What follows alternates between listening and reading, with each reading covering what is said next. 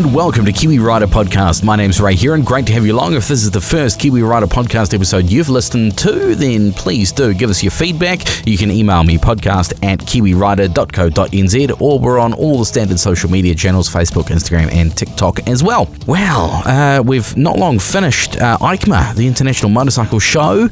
A lot of big things, the biggest one internationally, and it's a lot of big things have been announced at that show. Next week, we're going to try and catch up with Matthew Day-Gillett and bring you all you need to know from the big event that was EICMA. But a couple of things to hand that we need to discuss, so here we go, let's get into it. Kato Pack Talk Neo has been announced. Kato have announced a new variant of the Pack Talk Edge, dubbed the Neo. It boasts the same feature set as the Pack Talk Edge with 13-hour battery life, 1,500 meters of range, and it's waterproof. But they have tried to bring the price point down a little. The Pack Talk Edge was announced with a brand new magnetic air mount.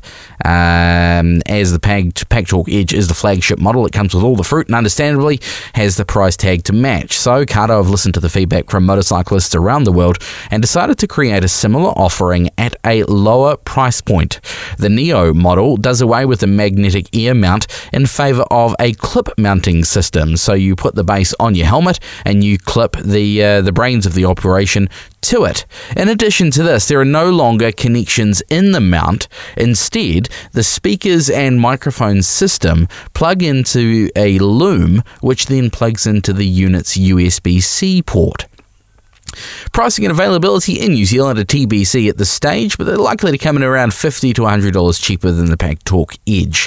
Other key highlights of the Neo include a new slim modern design with no external antenna, second generation dynamic mesh communication with faster and easier pairing, process and wideband intercom, the most advanced Bluetooth 5.2 technology with live intercom support and improved universal connectivity, upgraded natural voice engine, enhanced JBL sound, improved noise-cancelling microphone, and up to 13 hours of battery life with fast charging via USB-C. More information on this can be found at motonz.com.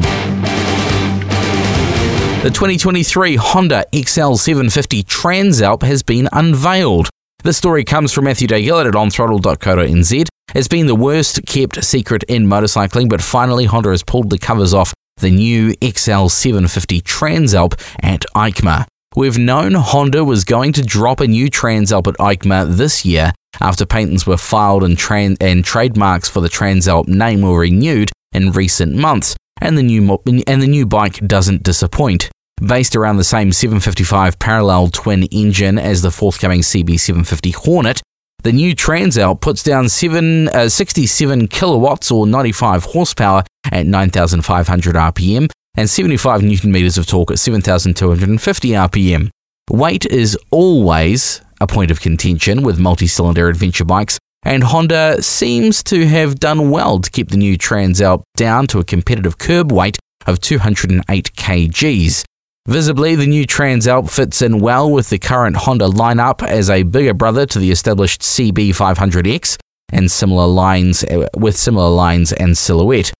In the chassis department, the XL750 utilizes a steel frame mated to a set of Showa suspension. Up front is a 43mm SFF CATM upside-down fork with a rear shock working through a ProLink setup. Ground clearance is noted at 210mm with 200mm of travel in the front suspension and 190mm at the rear, while seat height is 850mm off the ground. Braking is supplied with dual piston calipers biting down on 310mm discs up the front and a 265mm disc with single piston unit at the rear. Rolling stock is proper off-road friendly with a 21-inch up front and 18-inch wheel set down the back, with tyres in sizes of 90, 90, 21 and 150, 70, 18 respectively. Supplying the Transalp with the fluids needed to get rolling is a 16.9 litre fuel tank. Honda claims a fuel consumption of 23 kilometres to the litre, so that puts the bike's range at over 350 kilometres in total. Electronically, the XL750 Transalp features 4 default rider modes, plus a user option, 5-level Honda selectable torque control, integrated wheelie control, and 3 levels of engine braking and power. The premium electronics package also includes a 5-inch color TFT instrument display with Honda smartphone voice control, full LED lighting, auto indicator cancel, and emergency stop signal technology. Interestingly, unlike Suzuki, Honda has made a quick shifter an optional extra for the Transalp. The list of accessories does look to be quite thorough though, with the option to include luggage, crash protection, and a skid plate. That last one does a good job of invoking memories of older generation Transalps. For more information on this story, you can go to onthrottle.co.nz or motonz.com.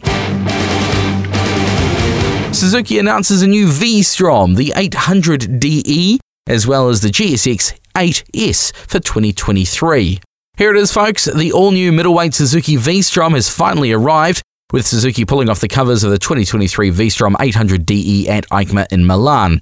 Adventure is its purpose, is the tagline Suzuki have given the new bike, and they really mean business. Everything is new, nothing is held over from the 2022 DL650. At its heart is Suzuki's new parallel twin engine, yes, new parallel twin engine, a 776cc parallel twin with a 270-degree crankshaft, producing 62 kilowatts and 78 newton meters. The 270-degree crankshaft should give the new V-Strom a familiar, almost V-twin feel, and we imagine a great sound out of an aftermarket pipe down the line. Like the 1050DE, it gets a quick shifter and selectable ABS as standard equipment. Fuel range is always important for adventure bikes, and the new V-Strom carries Suzuki's long-standing tradition of plonking a big old 20-litre fuel tank in front of the 855mm high seat. The new parallel twin engine has a claimed consumption of 22.7 kilometres to the litre, which would put the theoretical range at an impressive 450 kilometres, give or take. The new V-Strom 800DE should be more than capable to take on Yamaha's Tenere 700 and the rest of the middleweight adventure class, with the chassis sporting 220mm of ground clearance, a 21-inch front wheel, and 220mm of suspension travel at both ends. If the V-Strom 800DE has an Achilles heel, it's the bike's weight. Suzuki claims a curb weight of 230 kgs for the DL800, and that's about 20 kgs heavier than the benchmark for the class. That said, if you were shopping for the best outright performance in the adventure category, you wouldn't be buying a Suzuki anyway. Pricing and New Zealand availability are yet to be announced by Suzuki New Zealand. Styling follows the DR Big line, same as the DL1050 range, but with sharper lines that seem to follow the original bikes better, probably thanks to the all-new ground-up design of the V-Strom 800DE. Unveiled alongside the new V-Strom 800DE was the new GSX 8S naked middleweight bike. Like the new Strom, it utilises Suzuki's new 776cc parallel twin, but loses 1 kilowatt to the Strom with a peak power of 61 kilowatts.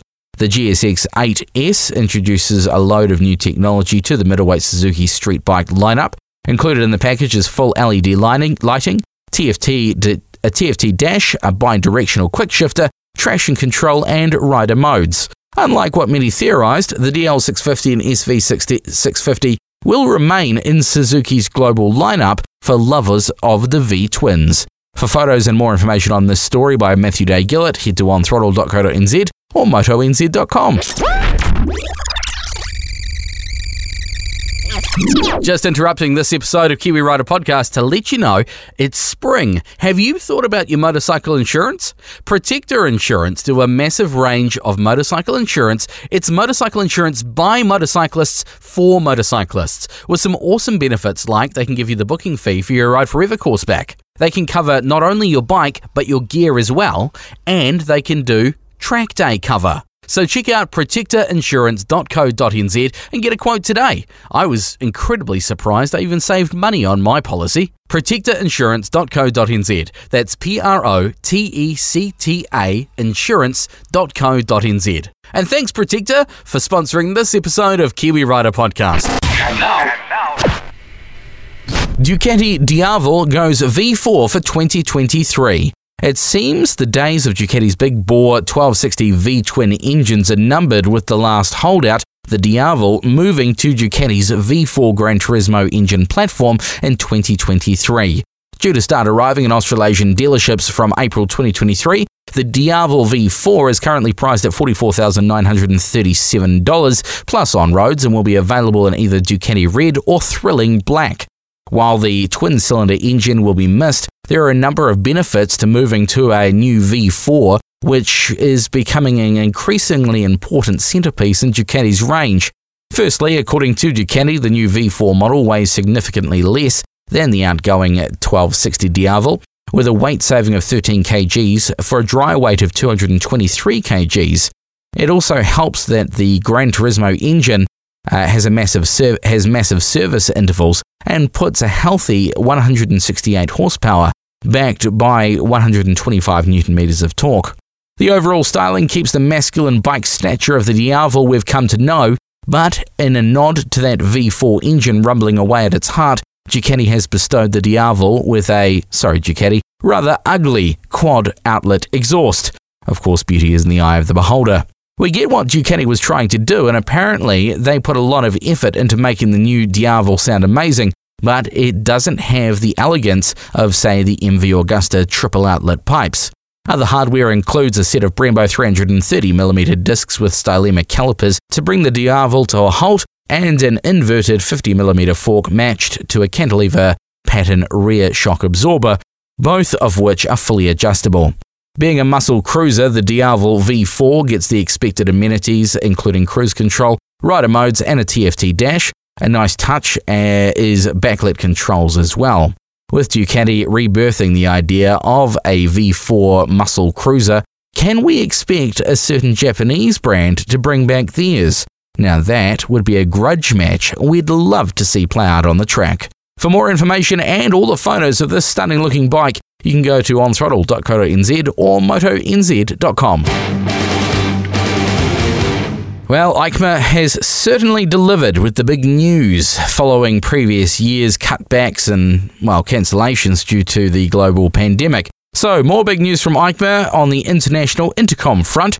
The Cliff Notes version is that there has been an industry agreement in place between a few big comms brands, namely Cardo, Uclear and Midlands, to A, allow for inter-brand communication between brands in place of the dreaded universal pairing, and B, standardize integrated comms in helmet brands. This could mean things get a lot easier in the future and less of the what brand intercom/Bluetooth device should I buy posts on social media. Here is the press release.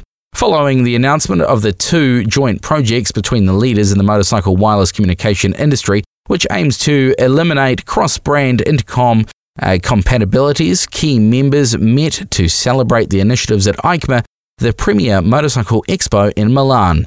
The new Open Bluetooth Intercom, or OBI standard, and the Universal Communication Solution, UCS, were launched earlier this year, with Cardo Systems, Midland and Uclear Digital the key brands in driving forward the consumer-focused solutions. An agreement between Cardo Systems, Midland and Uclear, the OBI, is an open industry-wide Bluetooth intercom standard, helping to overcome many of the common frustrations experienced with traditional universally connected devices, ultimately allowing for seamless cross-brand Bluetooth intercom connectivity. OBI is already supported in the following 2022 lines from Cardo, the Spirit, Freecom X and PackTalk lines, and available to download as an over-the-air update. The Universal Communication Solution, or UCS, the above brands, Cardo Systems, Midland and Uclear, as well as Sign House, owners of B Plus Com brand, announced an industry-wide solution to integrated helmet communications devices, the Universal Communication Solution. The solution would allow motorcyclists the freedom to choose, change and replace communications devices without compromising on the fit and looks. Much in the same way that the automakers and car stereo manufacturers adopted a universal car stereo sizing and mounts, also known as DIN slots, the Universal Communication Solution standardizes communication system sizes and shapes, allowing for integrated fitment on motorcycle helmets, meeting the new ECE 22.06 standards. More information on this, and there's a lot to it, you can check out motonz.com, and we'll bring you all the developments as they come to hand. That pretty much wraps up the news, but as I said, we'll have a full in-depth EICMA wrap-up next week with Matthew Day-Gillett. And finally, in this week's episode, I've got to say bravo and a well done to Revzilla.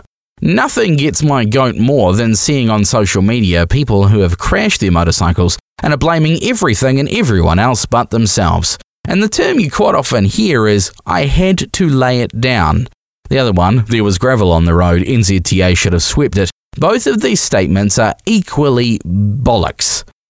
So well done Revzilla and Ari Henning for making a video calling out this absolute load of tripe. You can see the video linked at motonz.com. It's entitled, I Had to Lay It Down, the stupidest statement in motorcycling. There's a list as long as my arm of the bollock statements that rattle around the tin can that is the motorcycling-related social media. Another one is loud pipes save lives, and we've talked about that on the podcast before. This one has been disproven time and time again. Sure, if you have a motorcycle and you like a loud pipe, put one on, but don't try and dress it up as a safety device.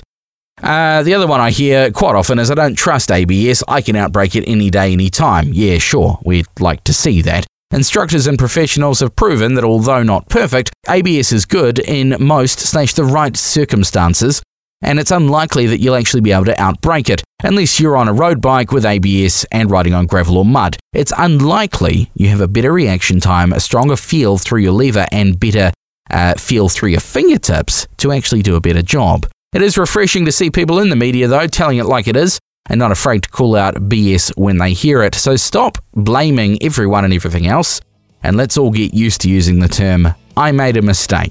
And that pretty much wraps up the podcast this week. Thank you so much for joining us. My name's Ray here, and this is Kiwi Rider Podcast. We're a podcast made by Kiwi Riders for Kiwi Riders. Love to hear from you. Email me, podcast@kiwirider.co.nz, or get in touch on the social medias. We're on Facebook, Instagram, and TikTok under the name Kiwi Rider Podcast. We'd absolutely love to hear from you.